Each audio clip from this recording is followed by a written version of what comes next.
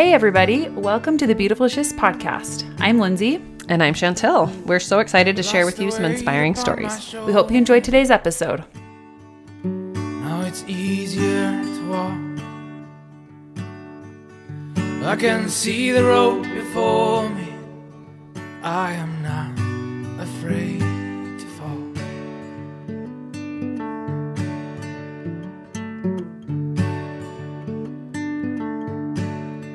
Hi, thanks so much for joining us today. So we're so excited to have you listen to our podcast with Lindsey Munns. We just wanted to do a little update on her episode. So we recorded her episode back on September 27th. So on that day, there was a hurricane happening in Florida, and Lindsey was joining us from Florida. So when we reference a storm and different things about getting her house ready, there's no hurricane or storm in Florida right now. We are so very grateful that Lindsey took the time to share her story with us. And it's a beautiful story, and I think it's something that you guys will all enjoy as well as be educated. I'm grateful for her sharing her knowledge and her story with us, and I think that you will enjoy it too. Anyway, well, Thanks so much for saying yes and being willing to come on the podcast. Well, thanks for thinking of me. And oh, yeah. Yeah, are just grateful through this storm that you've taken a minute to visit with us. So thank you so much. That's crazy, and I hope everything is okay there. And that, yeah, I think we get a lot of rain and wind and like little tornadoes, so it's not like as bad as being in Tampa. But I mean, stuff can still happen. So yeah. Just want to be power prepared. lines can go down and all that kind of stuff. That we worry about the power going out and all that, but we have a generator that will help with that. So oh, nice. That's good. Hope it works. Yeah.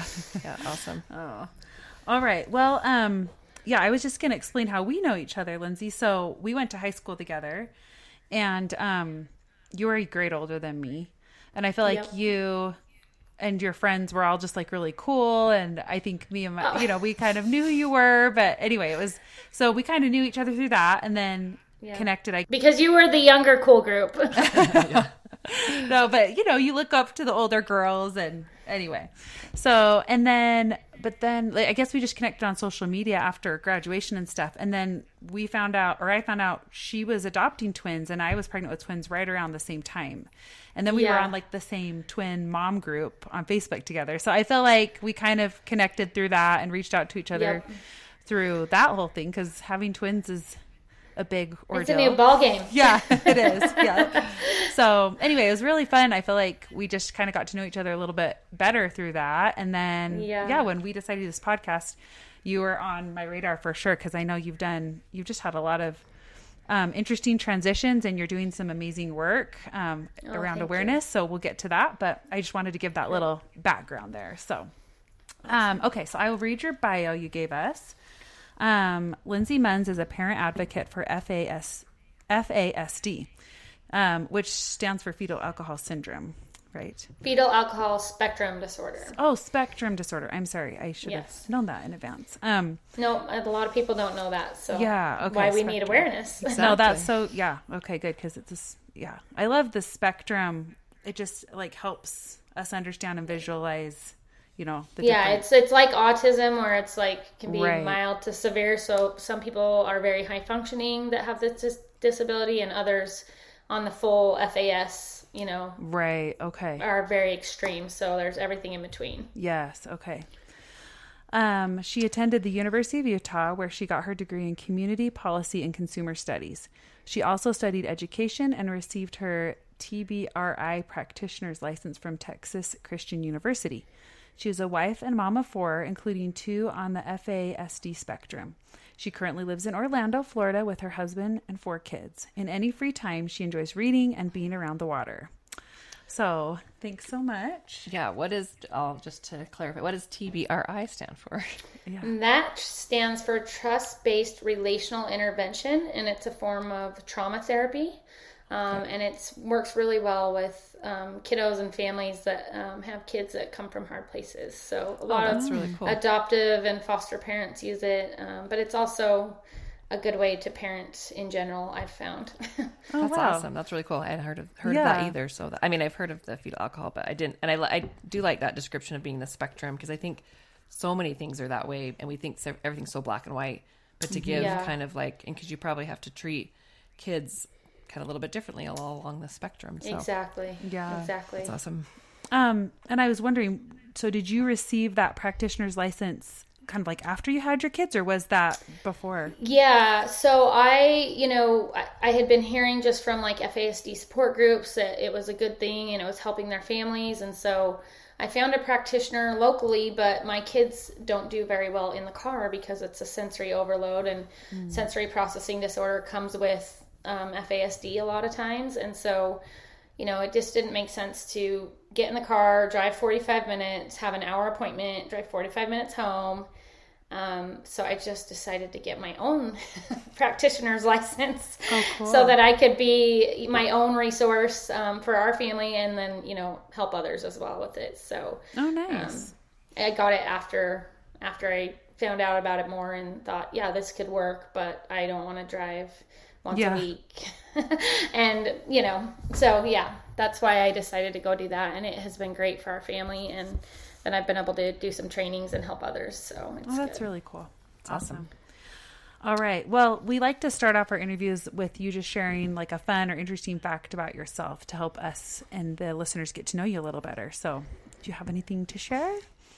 That's always a hard one because it's like, what do people think might be interesting or fun? Anything.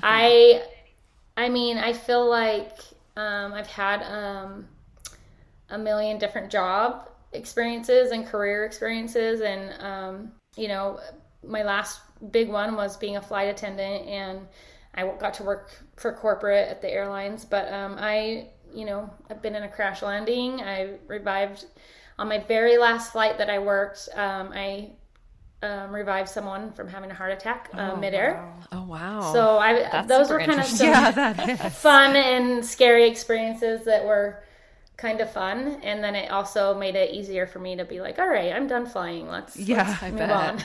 Yeah, and that's intense. I've had a few literal crash landings in life. So wow, that is crazy. And you probably got to travel a lot being a flight attendant. Is that kind of what drew you to it, or?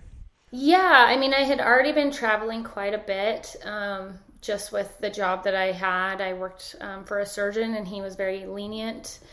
And then when he was going to retire, I started looking at other jobs and was like, 10 days paid off vacation, that's just not going to work for me. I mean, I was still single, and traveling was kind of what kept me grounded. So I just thought, well, how can I travel? And that is what led me to look into becoming a flight attendant. And I went for it really just to get out of Utah, to be honest. I felt like I needed to leave. I felt strongly that I needed to get out of Utah for myself at that point in my life. And so I just felt like it was a ticket out of there. Out of there. So did you grow up in Utah? I guess we could talk about where you grew up and kind of some things in your growing up years. Yeah, I grew up in Sandy, Utah, and I was not a member of the religion that is very, prominent out there. And so growing up, being kind of the outsider, definitely, have some feelings about that. And, I converted when I was 16 to the church. And I do like how I made that choice on my own versus, being raised that way. I think it makes a difference in how I look at things and view things. And but growing up, it wasn't always easy, not being on the inside, I guess. But I had just one brother, so didn't have a big family. And my parents are awesome. And I just I feel like I had a pretty boring but really good childhood. Like, sometimes boring is good. Like I have nothing to complain about. So very lucky. I did a little bit of cheerleading in high school, and but I was ready to be done with high school and move forward. So I went to the University of Utah, and it was a pretty uneventful childhood, but a good one. Good. Yeah. And so you're in Florida now, Orlando, you said? Yes. Okay. Yes. Where did you're married and you have 4 kids. Where did you meet your husband? So we got set up on a blind date. He was born and raised here. He actually attended college in Utah, but we never met. And so he was back working in Florida as an attorney. And when I was flying, I was living in Colorado at the time. It was January, and I was excited to come to Florida because it was warm here. And so I had put something on Facebook, and one of our mutual friends that he had gone to law school with was like, "You've got to meet my friend. I think you guys might like each other." And I was like, "Whatever, okay." And then I really did like him. So That's awesome. Then we spent my flight benefits going back and forth and meeting at places and dated long distance until we got married. Awesome. Cool. All right. So maybe we'll kind of jump to the portion of getting to your transition, or with you, there's kind of multiple transitions we're excited to get to. So what was going on in your life kind of leading up to the transition? I mean, you got married. Maybe you can kind of lead us to that point and what happened from there. So like I said, I instantly moved to Florida, like literally a day or two after our wedding. And, that was a transition that I don't think that a lot of people get married and move away, but I didn't realize looking back how hard it might be to leave all of my family and friends behind. And I just figured it would be really easy to hop on a plane and see them whenever I wanted, because that's how I had been living my life as a flight attendant. It was just really easy to get anywhere. So I didn't realize how hard that would be. And then, we started the adoption process because the doctors had told me not to have a pregnancy because of my health. And so we started that pretty early on. I mean, 6 months into marriage, because everybody said you're going to have to wait a long time. And, I got married a little bit older than a lot of people I know. And so I was 30 and, we didn't want to wait too long. And so we jumped right into that adoption process, and it was kind of scary when you start seeing the situations come through of, what these children are exposed to and where they're coming from. And it did kind of scare me a little bit, to the point where I was like, oh, I just want to have my own kids and not adopt, which they are my own kids. So that's, but that was my thought process back then. So we tried to get pregnant, and immediately became pregnant.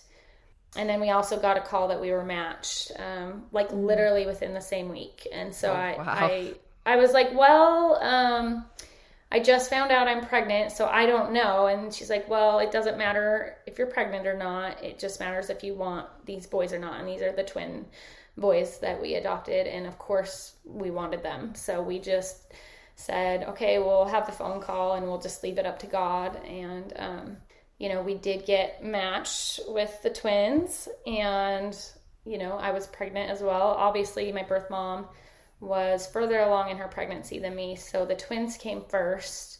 So I was 4.5 months pregnant when the twins came, and we got to go out to Arizona and be there for the birth. Our birth mom is just amazing. She wanted to make sure that we were the first ones to hold them and bond with them. And I'm really grateful that she recognized that need, probably even more than I did, because, it's my first they were my first children. And so I didn't realize how important those skin to skin and those bonding moments can be. So I'm really grateful that we got to be there for that. And then Joshua was born 3 months later to the day.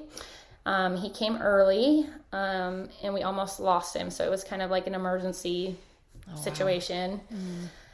Wow. So we had, 3 babies within a couple months of each almost other. Triplets. Yeah. So everybody thought they were triplets when we would go out.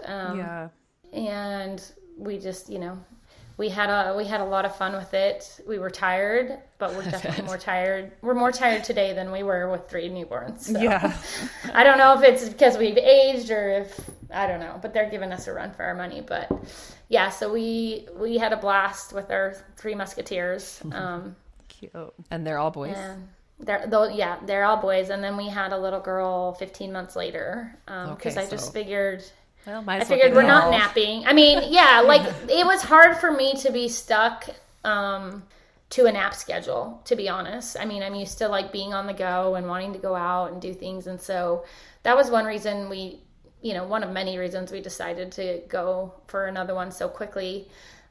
is because we wanted to be able to just get out and do things and not be stuck at home with little ones while everybody else was out and about. So we wanted to have one more, but we then entered symptoms of FASD, and so we feel like we're done and we're full as a family. And what age did that happen? Well, we started seeing symptoms as early as 8 months, but a lot of the doctors don't learn about this in their curriculum, and so they kept telling me everything was normal. And I mean, we basically, I don't know if you've heard the saying, first it's who you know and then it's what you know. There was just one weekend that was really hard, and we were like, everybody keeps telling us this is normal. I'm like, this doesn't feel normal. This is really hard. And these symptoms, and they were more behavioral and, self-harming.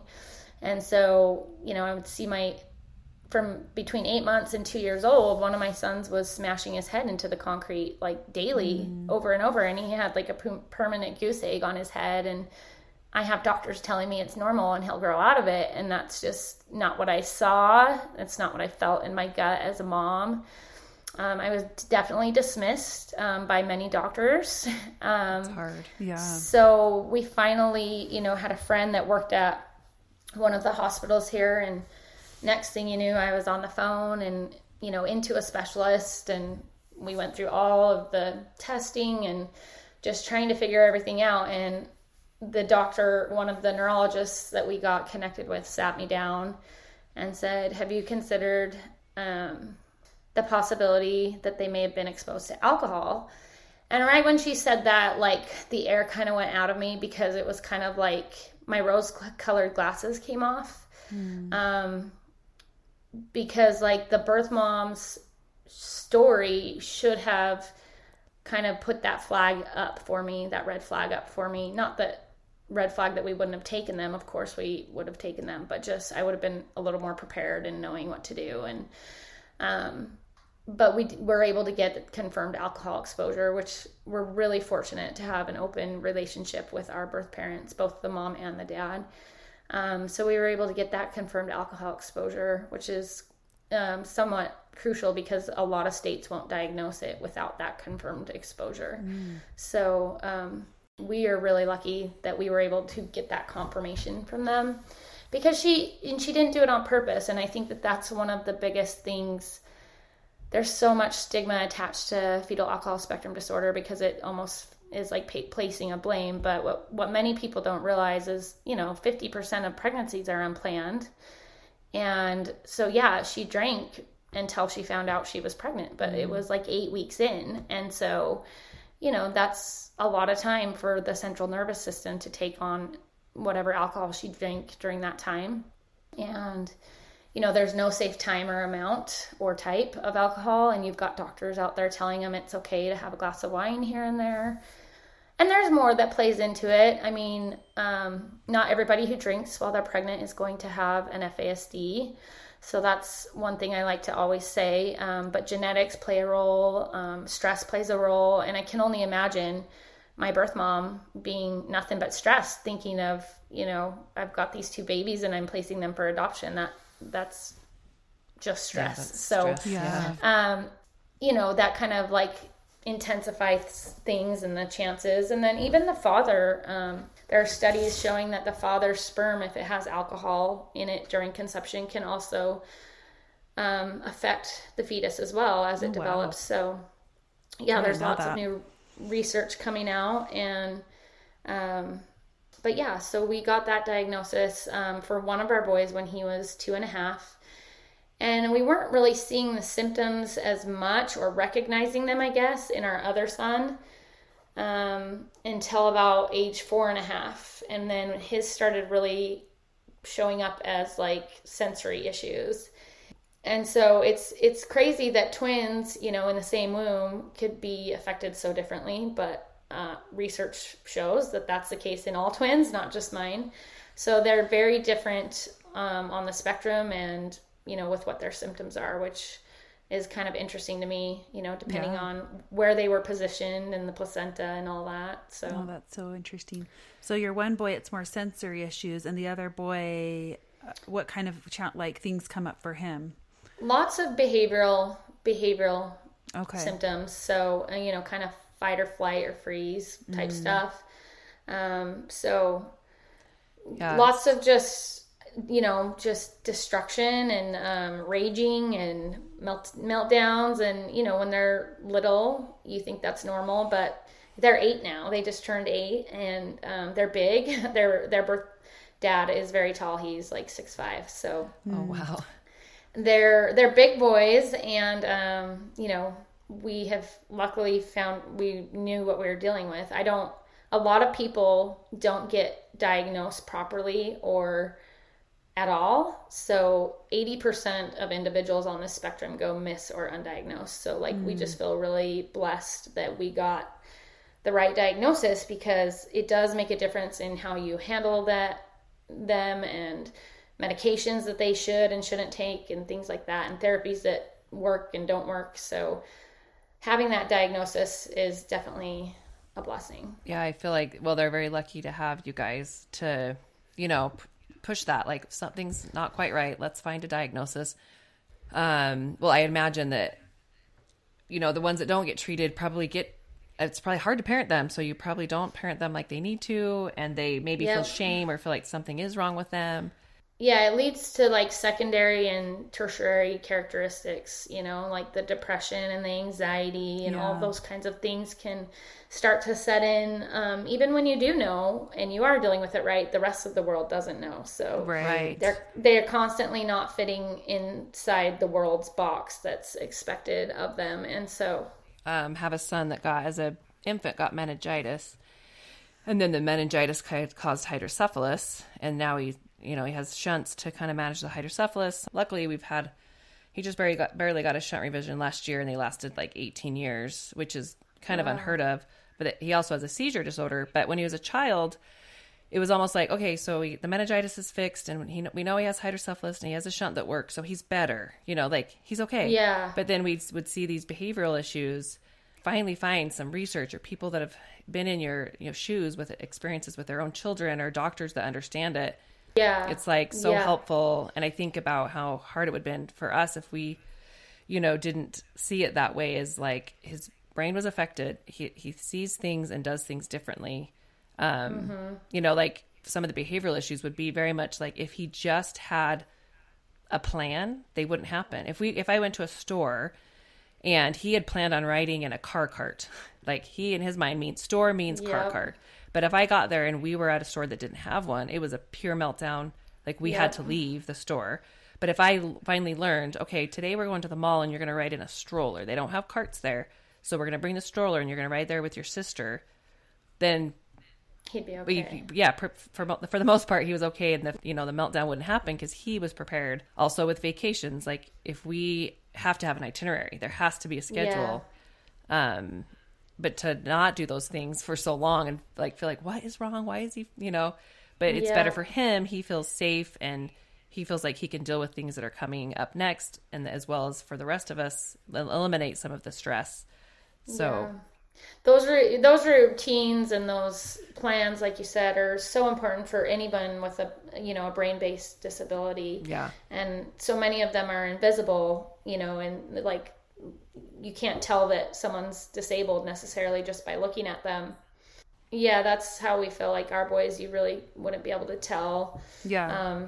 And so, like you said, we parent them very differently. And that's hard because ours are all kind of close around the same age. So it's hard sometimes for our other kids to understand why we're doing things differently for our other 2 kids. And, they're starting to get better at understanding now that they're getting a little bit older, but that definitely has been challenging, as we didn't have that normal age gap of oh, well, they're older, so they're different than you. And when you're this age, it'll be different for you, or we don't really have that excuse. Yeah, natural. Yeah. Yeah. But I find that it's really been really good for my other kids to be more empathetic of other people and other things. Cause I think, and moms that have just so many times I can think of going to a park or going to a store and having to just leave because the meltdown was so big and feeling like a bad parent or I was doing something wrong. Yeah. But he has challenges that aren't fair to him. I mean, I shouldn't say fair. Like those are just his unique challenges. And that's probably, I mean, your kids are still pretty young, Lindsay. So that's hard to grasp because, okay, so the boys turned 8, you're twins, and then Josh is 7 still. So he'll be 8. So he'll be 8 in like a month and a half. Okay. And so my twins are like right in them, or no, my twins are in December. So anyway, all around the same age, but I can imagine like, yeah, they kind of expect the same treatment. And so that would be challenging for sure. But yeah, I think in the long run, it's so good, like such a good empathy builder. And I was curious, like, so because Josh is right so close to their same age, you probably see the differences in like neurotypical versus, you know, them that are have the fetal alcohol spectrum disorder. Has that been, I mean, that's probably part of kind of what clued you into it in the first place, I'm assuming, but. Yeah, I mean, we've definitely seen the gap widen the older they get, but then there's also been like some learned behaviors too. My other 2 kids are seeing us give attention to the meltdowns and the things like, things like that. And so, sometimes they'll try to act out thinking this is how we're going to get mom and dad's attention. And so we've had to really talk to them about that, and it's getting better. But, I think now that they're at separate schools. My twins are at an emotional behavioral development school.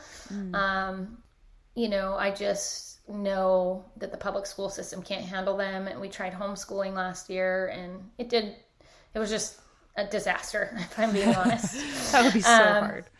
So we did all right. We made it through, but like I feel like everyone's doing a lot better now that they're back in normal schools and have that routine and structure that's good for, for all of them and for our sanity too.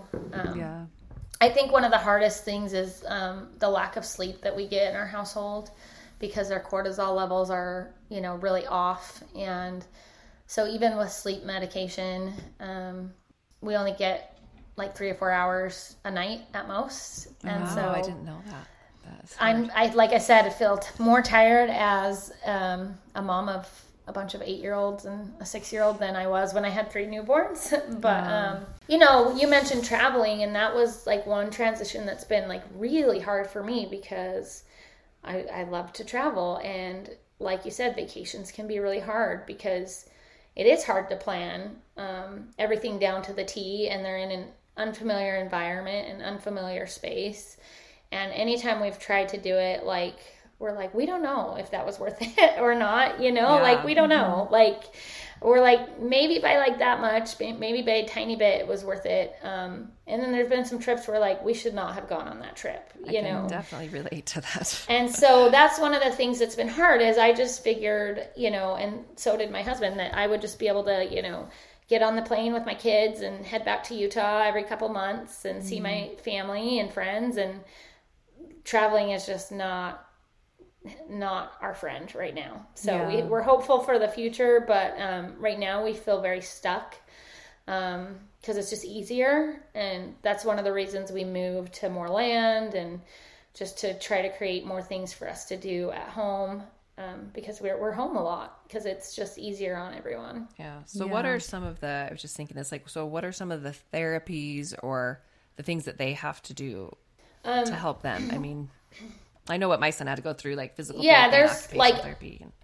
There's endless therapies that, you can try, and some work and some don't. And depending on the child and where they're at on the spectrum. And so, there was at one point where we had 12 therapies a week. And so like that also made my transition into, I didn't really have a good support system because I didn't have time to go meet a bunch of friends at the park for the group play date. I was going to therapy, and we had it times 2. And so I didn't really, and still don't feel like I have a really good support system here because there's just not time or energy to make those connections. And I mean, I did have some, but unfortunately Orlando seems a little bit more transitory. People move here for a few years. They don't necessarily stay. So a couple of my really good friends left me. One's in Texas and one's in Nevada. But I don't have that support system. And the therapies, though, like occupational therapy is probably one of the most important ones for us. And that's one that we'll always be in, probably until we don't need to. Behavioral therapy is not a good fit for FASD. Unfortunately, we tried that before we were diagnosed. We tried that on our own because all the doctors were saying, you know, it's just behavioral, like they'll grow out of it. And so we tried some ABA therapy, and it doesn't work because people on the fetal alcohol spectrum disorder spectrum don't necessarily understand cause and effect. So like they don't care about sticker charts and reward charts, like because they don't get the link of like, if I do this now, I get a reward for this later. They just don't, they have a hard time connecting cause and effect. So that's interesting. ABA is not a good fit. You know, some need speech and language pathology. Mine have never needed it for actually, you know, pronunciating, but they are going to start taking it for like understanding. Like they can talk like they're 30. And adults just get a kick out of it, you know, but do they understand what they're saying? Probably not half the time. So we will start speech for the first time this year in school. So that will be interesting and hopefully. Yeah, my son was similar to that as well. Like he could speak fine, but he had speech therapy more for the like cognitive, the understanding, the communication part of it. That's interesting. It's helpful. Where my son Asher just is in speech, but it's the opposite. He's, you know, for the pronunciation, but they tested him for the understanding part, which I wondered because I just thought he might need both, but interesting, you know, he just needs the enunciation and some of those things. So it is so interesting. And he actually, Asher has done occupational therapy as well. He had, when he was little, diagnosed with sensory integration disorder. He's doing a lot better now, but in those early years when he was 3, it was, I mean, he would not wear a coat in the winter. It was like, dead cold. I mean, just so many little things like that. And he still struggles, but he's come a long way. And we don't really know exactly where that came from, other than that he was a preemie and in the NICU and maybe all the trauma that he had as a baby in the NICU. You know, we're close to lose. I mean, he could have, he made it, but he was really sick. So anyway, it's so interesting, the different challenges that the kiddos go through, but we're so lucky. We have so many resources these days. I know. But having 2, like that would be really hard. And I know Asher's on the mild end of the spectrum for sensory integration. So I just like, I just applaud you for all you're doing. It's amazing. You know, you envision motherhood and how you think it's going to go, and it goes completely opposite. And like, like because of the sensory processing stuff, you know, they're definitely not putting church clothes on. And they're definitely not putting certain shoes on. And so, you know, even just like the way I thought that I would dress my kids is different. Like I have to give them the control to choose what they're comfortable wearing. And like, it's such a silly thing, but like, you know, that, well, you don't know, sometimes you hear it. People making comments and judging, like when they're dressed a certain way for church, or, oh, they could at least match him. Like, well, no, because that's what he picked out and he made it. And we don't always get to go to church, and that's hard. That's a hard transition to not be able to fully do the things that we were used to doing. And we're still navigating that and what's the best approach depending on the day. Right. Yeah. That makes me laugh because my son, when he was younger, like he just, didn't like clothes very much. And he'd always wear like basketball shorts, but he called them his comfy shorts. Yeah. So I'm like, okay, let's get dressed like for school or church, whatever. And he'd be like, okay, can I wear my comfy shorts? And it was kind of like, because if I say no, we don't want to find out what's happening. It became like a family saying. So, because we're like, of course, don't we all want to wear comfy shorts? Like all the time. So we were like, oh, I'm going to get my comfy shorts. That was like total thing we always say. I kind of just gave up buying, like I haven't bought Asher jeans and probably since he was 2 or 3. It's 21. Sweats and basketball shorts or soccer or whatever. Yeah. And I do feel like eventually, well, we'll see. They make little strides, like, you know, small steps. But all right. Well, we've talked a bit about the challenges, and I think, you know, talking about just you're feeling alone and isolated a lot. Like, I'm sure that's been really difficult. And even like, you know, I feel like the church community is a good, like a community that you can turn to. So that's probably hard that sometimes you feel like you can't get there. And anyway, it's just a lot. So Thank goodness for Marco Polo. Oh, that's so It is true. Yeah. I mean, that's kind of like my social life is, I mean, every once in a while we get out, but Marco Polo is where it happens for me. Yeah, that's what I was going to ask. Have you found ways? So Marco Polo is a way to connect. Have you found other ways? I mean, I know you just went on a really fun trip with your high school friends. Yeah. That looked amazing.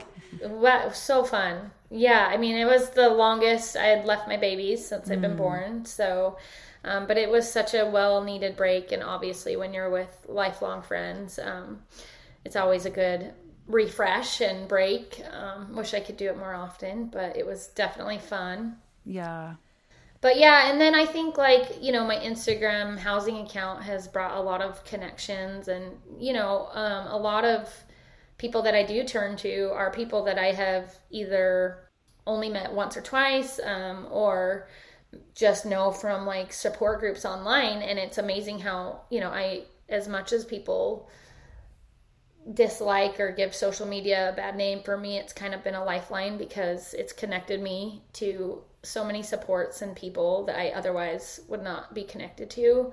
I mean, when we first got the diagnosis, I went into Facebook and typed in FASD and like found a support group with like 5,000 people in it, and that connected with someone out actually in Utah where you guys are at. And so like I have met her in real life and we've hung out in real life, but like cool. I know her and I can just like Marco each other, like just complete, can be in a complete mess and sobbing and just like, no, I know that she's going to get it. Whereas like, some of my other friends, I mean, you look at my Instagram feed and it doesn't look like we're struggling at all.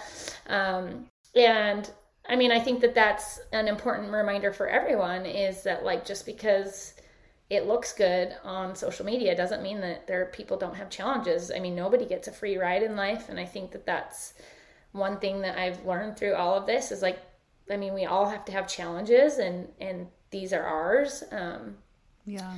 But it's so funny how even my family and friends will be like, oh, it looks like you're doing great. I'm like, well, looks can be deceiving, right. At times. Like, but we're not going to, post all the bad stuff. I mean, it's supposed to be a fun and positive space, at least for me. But yeah, I think like Instagram and social media has also been an outlet for me, as much as I hate to admit that. But being stuck home a lot, that's my reality. Yeah. Well, I think that, mentioned feeling alone. It's like a theme in some of our interviews with people. That's why that is so great that you were able to find a community immediately, because feeling alone is just not fun and nobody wants to feel alone. No. But if you can feel like someone can understand you, just a little bit. Like I ended up having a friend in California whose son got diagnosed with hydrocephalus a little bit later. Mine was at birth. I mean, close to birth, but it was amazing how much like all her fears were like, oh, okay. Like he's older than my son. I can see how he's progressing. I can see some of these difficulties and what we need to do. And, you immediately feel, okay, maybe I can do this. Like I have some support. I have people that can have some empathy and can understand. So I think that's so great that you've been able to find that community, and I'm sure you help each other out all the time. And when you have those days where you just need to melt down and to kind of, let it all out, you have someone that can be really empathetic with that and understand and probably cry right back with you. Yeah. So. Yeah. And I like how you pointed out, social media does get a bad rap, but it is amazing for support groups and like Marco Polo, I don't know, try to imagine a world without those things. Like it would be really hard, if you were, I mean, I know I hopped on that Moms of Multiples page, and that was a huge help for me with the twins. And so I do think I know if people, I mean, you definitely have to balance your time on it and not get sucked into all the other stuff, which it's okay sometimes, but it is, I think I like pointing out that there's positive there too, because there is. And like, if people aren't utilizing it, you're missing out. So go find your support group or whatever. They're all out there. We all have something.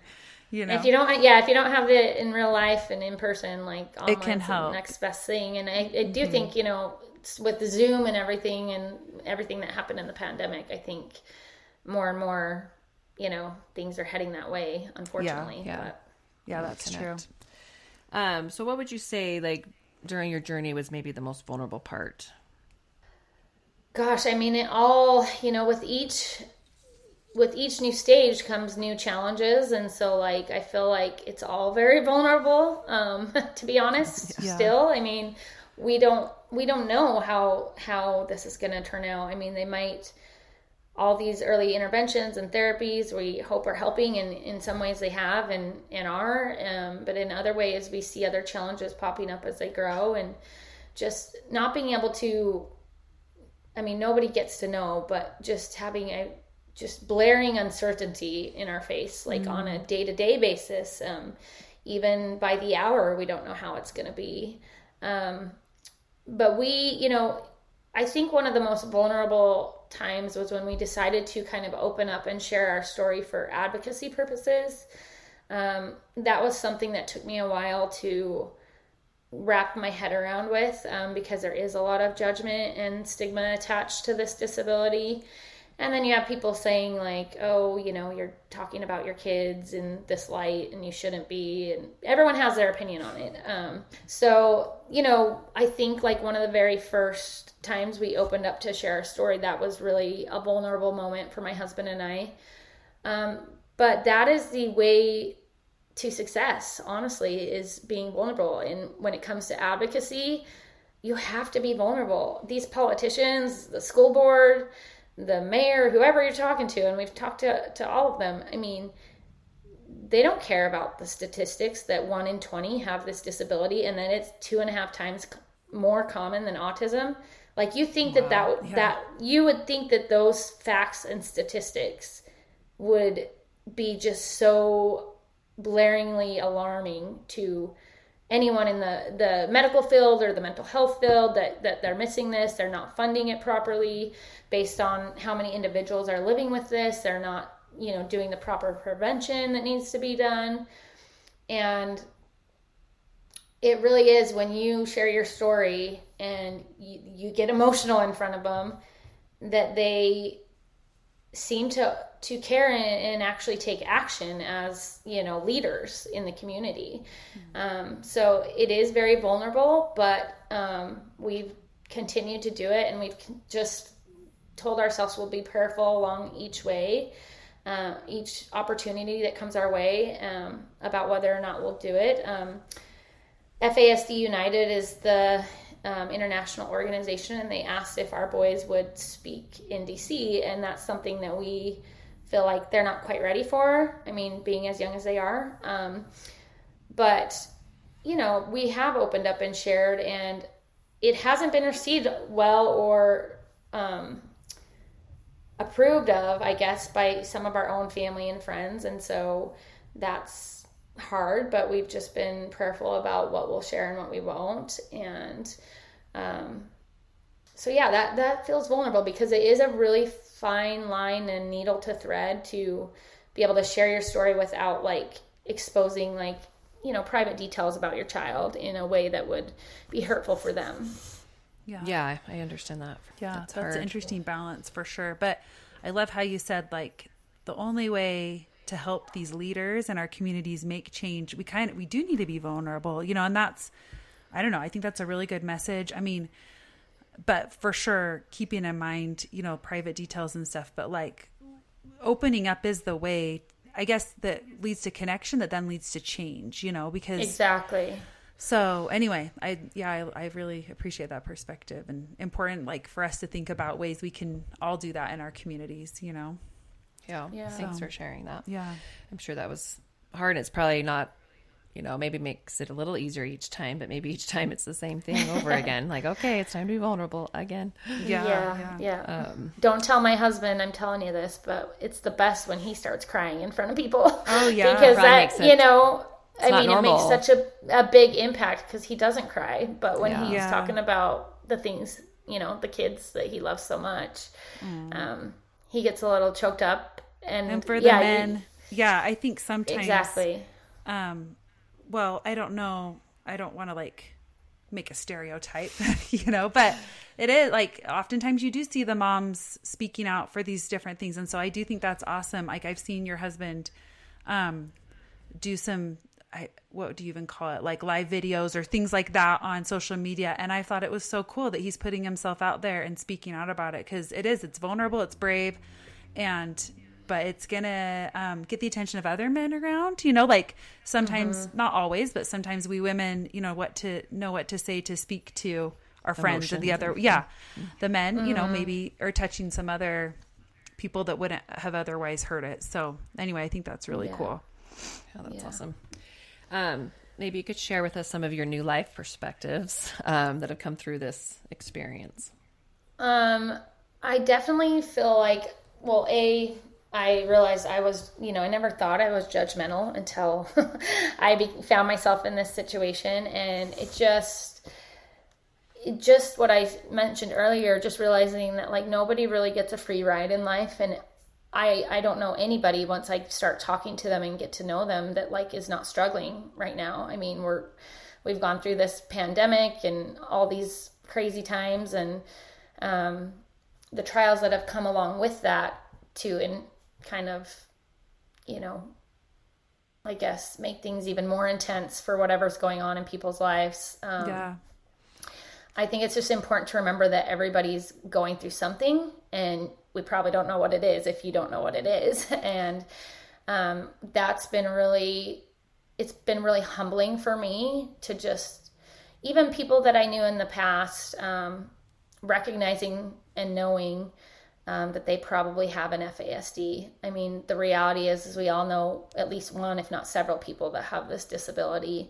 And so just kind of learning that, and that there's all these brain-based disabilities that are invisible. And so you just never know, even if it's just anxiety, like how much that can affect someone and how they're, you know, carrying on in life. And it's made me just have a lot more compassion for others, just knowing that there's probably more underlying, like the angry checkout worker.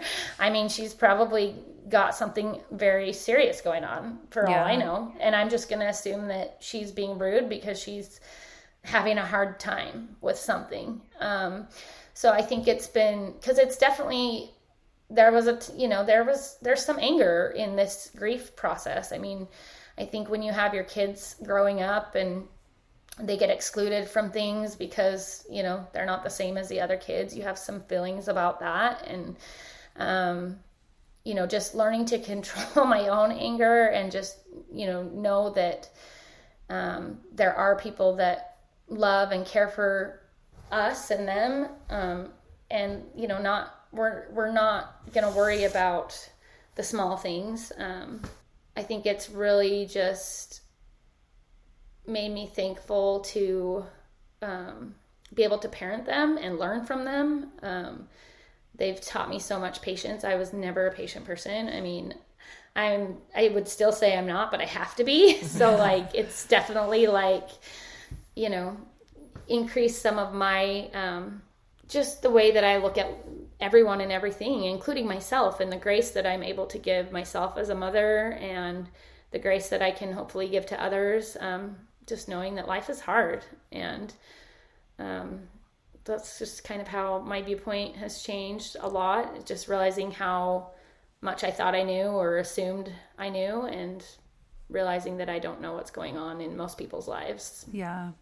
I love how you even pointed out, like the way that we look at people and their behaviors, but even to adults, I think sometimes it's easier to have the compassion for kids, and especially because so much of us are learning more about like autism spectrum disorder, which I thought it was so interesting that you said this is more prominent than autism spectrum disorder. So obviously there is kind of an imbalance in I don't know if you would advocacy or awareness that's being, so there's that. But then I also loved how you just brought up like being more patient with the person that's checking you out at the grocery store, like the adult too, because adults are, I mean, we're only learning about so many of these brain disorders or spectrum disorders now. And all these people around us that, you know, maybe we labeled as, you know, anger issues or lazy or all these different things, like they're all dealing with stuff. And so I love that like compassion component that you brought in there, not just with the children, but with adults too, you know? Yeah. And like, I'm not going to lie and say that there hasn't been trauma for me in all this as a parent. And we know that trauma rewires the brain. And so you have to work on that. And so, you know, I kind of, you know, struggled through a lot of this and sometimes still do. So it's important to, that self-care piece is so important.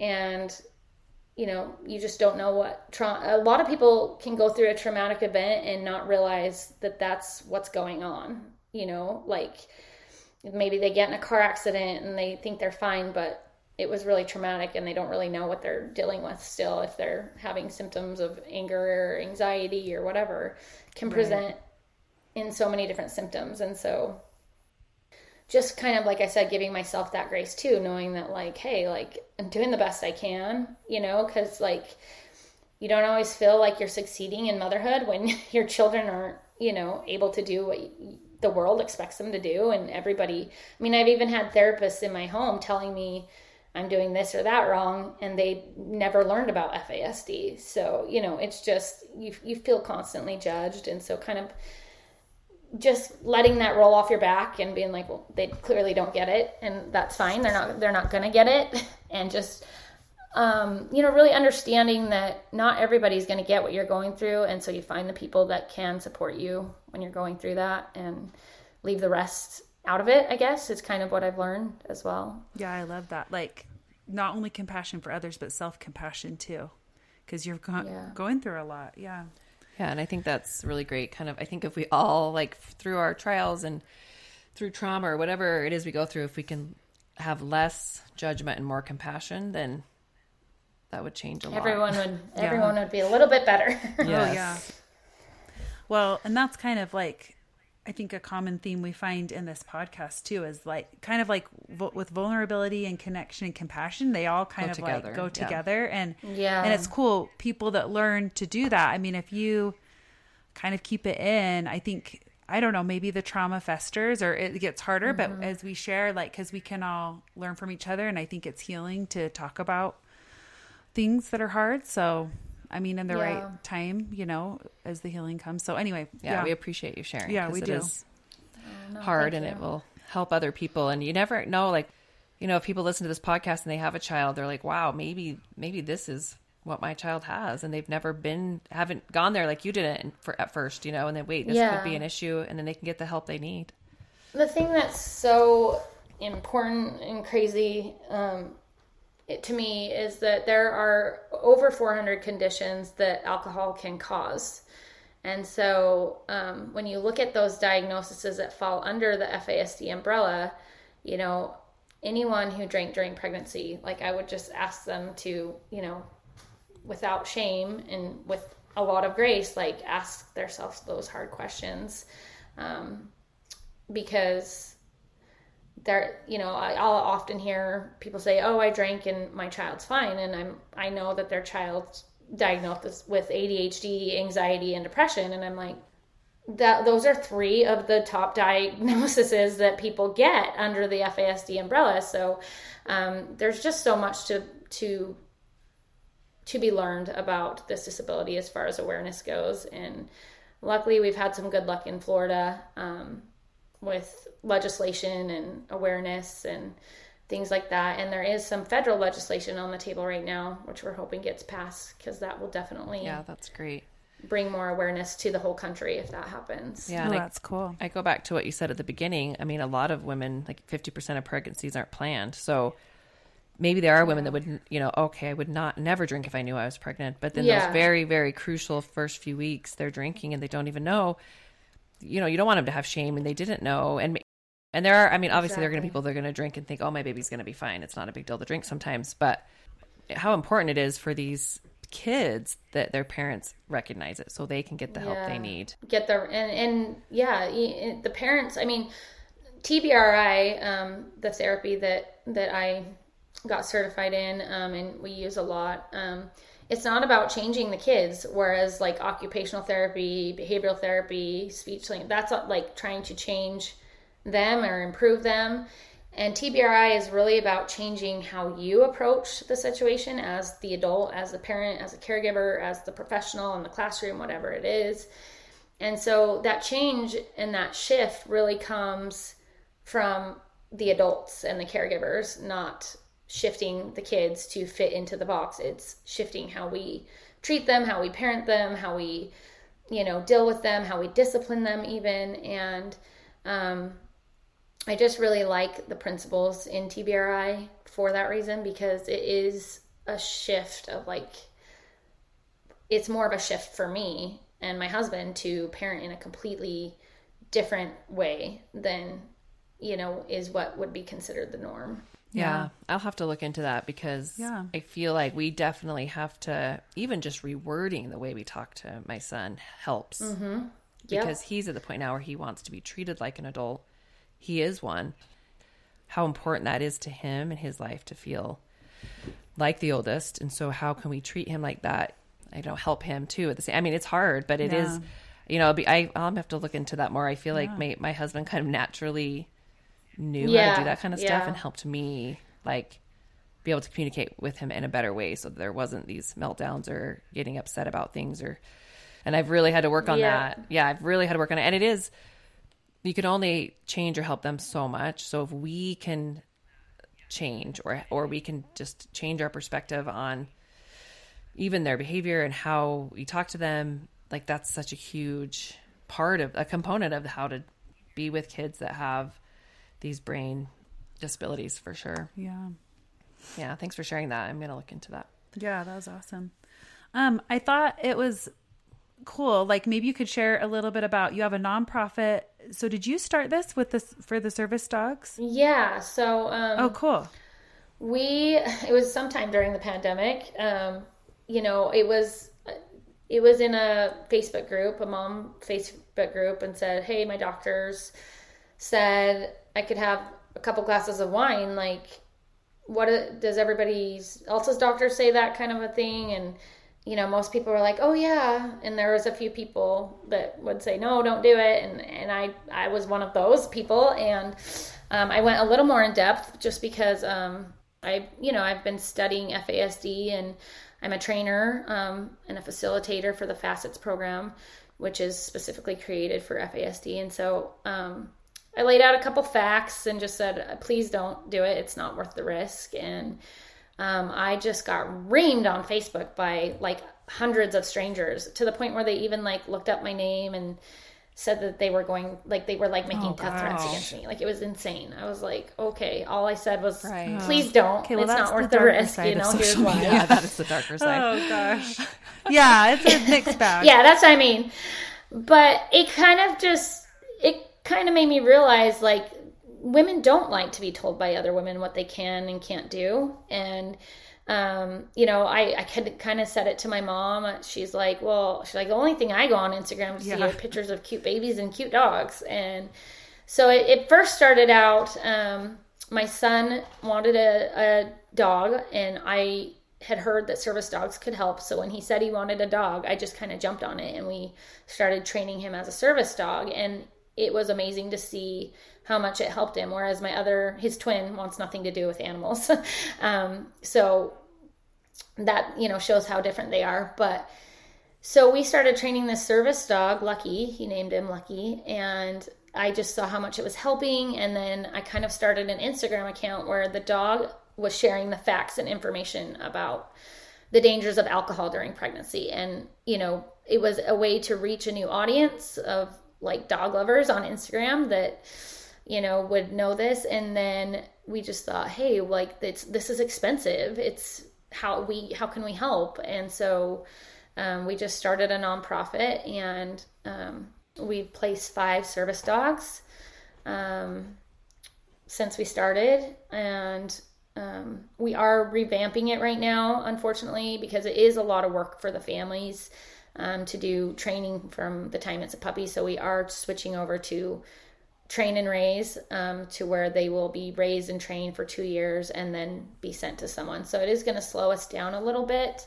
But that's kind of the model we're switching to. But I just feel like if it's something that will help individuals, I mean, there's all kinds of service dog programs out there, but not specifically for FASD. I mean, there's one that's, there's a company called 4 Paws for Ability, and they do train FASD dogs, and they're the only other organization that I'm aware of that does that. But it's like $17,000, and you have to go to Ohio for 2 weeks. And I just know for my family, like, to travel to Ohio for 2 weeks to learn how to handle this dog would not be be an option for us. And so Yeah. That's way cool. Animals are amazing. We have 2 dogs, and they're not trained in any special way, but I do feel like they are healing for my son. You know, when he has a surgery or a seizure, they know something's up and they lay right by him and give him comfort, and it's pretty cool. So they really are. They are amazing. Yeah. Even without being trained, like you said. Yeah. You have a couple dogs now, right? So you have one that's trained, or do you have a couple? So we did have 3. We had to rehome our little Bernedoodle because we moved out to some acreage, and she is trying to eat all of our animals. Like, we have a little hobby farm, and she kept ending up in the pond, you know, at like 10:30 at night trying to eat my ducks. And so I was just worried that she was going to get eaten by something else in the pond. We've got all kinds of critters out here. And so we rehomed her to a friend that's around quite a bit and lives around the corner. So we feel good about that. So now we're down to 2, the service dog Lucky, and then we have a Cane Corso that's just my husband and my son's dog that they love. And so and then we have a bunch of little animals on our little hobby farm because animal therapy. Yeah, could you share a little bit more about that, because I know that's been part of your you've used that for awareness as well. Yeah. So housing account. Yeah, that's been a really like fun and surprising way to connect with people about this. We built our house specifically to make some accommodations for FASD, like locking things up, like food. I mean, they can't necessarily fill when they're full. And so like if they're up in the middle of the night and I didn't hear them and they've gotten into the pantry, like I could go grocery shopping and everything's eaten by the next day. So we did some things like, you know, that have been really helpful for our family. And I had just documented that journey and shared stuff about FASD in the stories on that account. And I've actually had 13 people get diagnosed just from sharing stuff on that account. And to me, that's amazing, because that's 13 people who now know what kind of supports they need, and instead of just being like something's off and we're trying everything and nothing's working kind of a thing. So that's really cool. We moved out to some acreage just because, you know, the animal therapy is a proven method. Most individuals are really good with animals on the spectrum. And even my son that doesn't really like the animals, he does get excited to go out and help with the chores. He does like our bunnies. So he has one set of animals out of all of them that he'll kind of claim as his own. But it's just kind of grounding and therapeutic to like have these, you know, morning and night chores that involve the animals, and they're fun and they're funny. And I never could have guessed that I would be a little mini farmer, which is basically what we're doing. And we've got a garden and animals. And so, yeah, my Instagram account for that has brought a lot of awareness, and I think to a great population. I mean, women who are decorating homes and having kids and babies, you know, it's been really nice to have people reach out and ask questions, and it makes me feel like it's worth sharing if people are going to ask questions. Yeah. And we'll share that account just as we're wrapping up here so that people can go follow you there and with your other accounts too. But yeah, I love that. I love how you said it's grounding to do those kind of chores and be around the animals. I think that's probably so true. And yeah, and it is funny. Like when you said it's funny, my brother lives kind of on a farm, and my kids, we just have 2 dogs. And so when we go there, it is like just the like personalities of like the chicken and the goat. Yeah. I mean, it is like seriously hilarious. Like we're like, it's so different from what we're living. Yeah. So we just love to go there. The horses and just the interactions with the neighbors, because they all have these animals too, and one gets out. I mean, it's just always just like an adventure when we go out there. I still have one bunny to catch before the storm hits. I cannot catch her. No. So I mean, we're in a rural community, so it's, you know, definitely been a transition to move from somewhere we really thought we would be a long time. But we're blessed and thankful that we were able to do this, because it just gives them a lot more space to run around, and then it gives us more space to do things. And we live on a lake, so that is really fun for them to be able to get out on the boat or jet ski or fish. And like I said, we don't get out much. So we're trying to create a lot of fun here. So. Yeah, you kind of have your own little vacation home. Yeah. There. Well, that's what I was thinking too, where you can't go as much like this. It seems like you have a lot of just like built-in options. Entertainment or options of things to do. And the kids have a lot of, different options, and animals are just amazing for kids. So I love that. All right. Well, this has been so interesting and informative. I'm just like kind of blown away that there's so many diagnoses out there for this, a lot higher of a number than I realized. So anyway, I want to learn more about that and more about this training that you mentioned. So thank you so much. It's been super informative and important. We just want to help people. That's the point. So I'm like, okay, if we can get this out here and people can listen, we hope there's more like your account that can kind of get a diagnosis and get the help they need. So yeah. So the question we usually like to kind of end on is, how do you find beauty in life after going through this transition? I feel like it has made me more aware of how beautiful life is, because we celebrate success in a much different way than we probably would have had we not had children with disabilities. So I feel like it kind of forces us to kind of celebrate the small things. And so it's really, just been grounding to, look at the beautiful sunset and just realize how blessed we are. And even amidst our challenges, I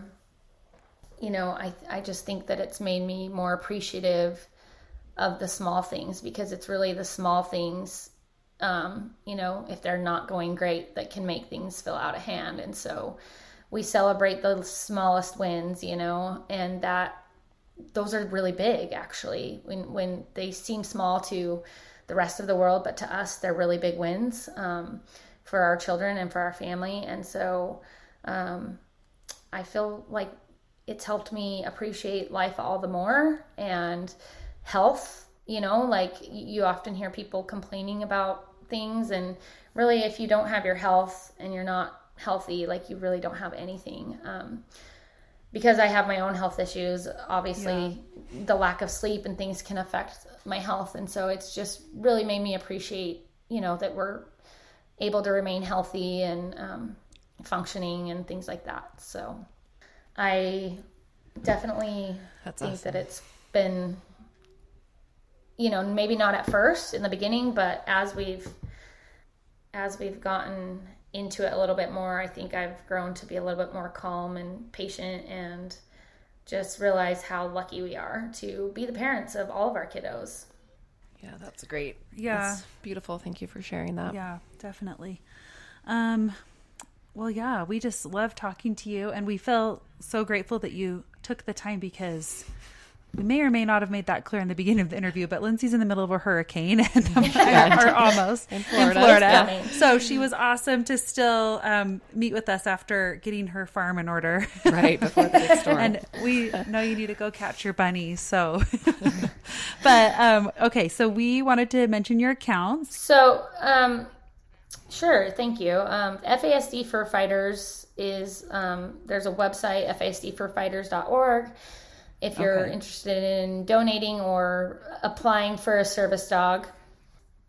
And there's an Instagram account that goes with that as well, just FASD for Fighters. And then my housing account and some of the things that we've done to kind of, accommodate the special needs in our home is at Wild on Whippoorwill. And so that's the name of the lake we live on, so that's kind of how that name came about. So, and we're definitely, it's a type of bird, and it's definitely wild with us now in the area. So, I love that, and I've been following that, and I love seeing your home and all that you've done, and yeah, it's you kind of sprinkling things about the awareness work that you're doing and stuff. So it's a really fun account to follow. And I'll follow the Fur Fighters one. I didn't actually realize that you had an account for that. So that's awesome. Well, thank you guys so much for having me. Yes, we appreciate it. And good luck with the storm. And yeah, thank you. Hope you guys will all safe and not too much damage. We are Yes, prepared, definitely. so we're just more worried about everyone else closer to the coast than us. So Yeah, that's a little more I scary. know. Yeah, my brother-in-law, is saying that he had to evacuate, went down to his other brother's house in Weston, so Oh, wow. because Tampa was evacuated. So, Yep. okay, we appreciate it so much. It was super nice to meet you. Thank you, guys. Thanks so much for listening today. We hope you enjoyed this conversation and would love if you subscribed to the podcast and followed along as we continued hearing more inspiring stories. You can also follow us on Instagram at Beautiful Shifts Podcast, where we will post updates with our latest interviews. We'd like to thank the band We the Lion for giving us permission to use their song Move Along. Take care, everyone. Until next time.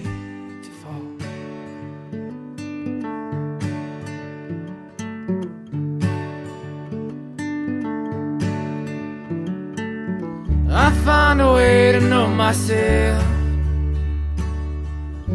All my thoughts are mine again, and begin to understand where to go.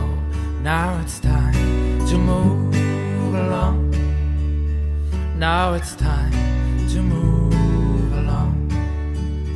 Take this journey as my own.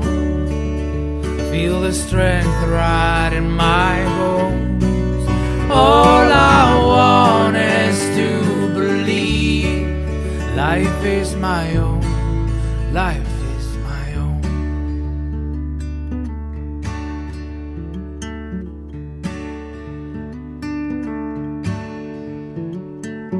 I'll start again, my mind is free now.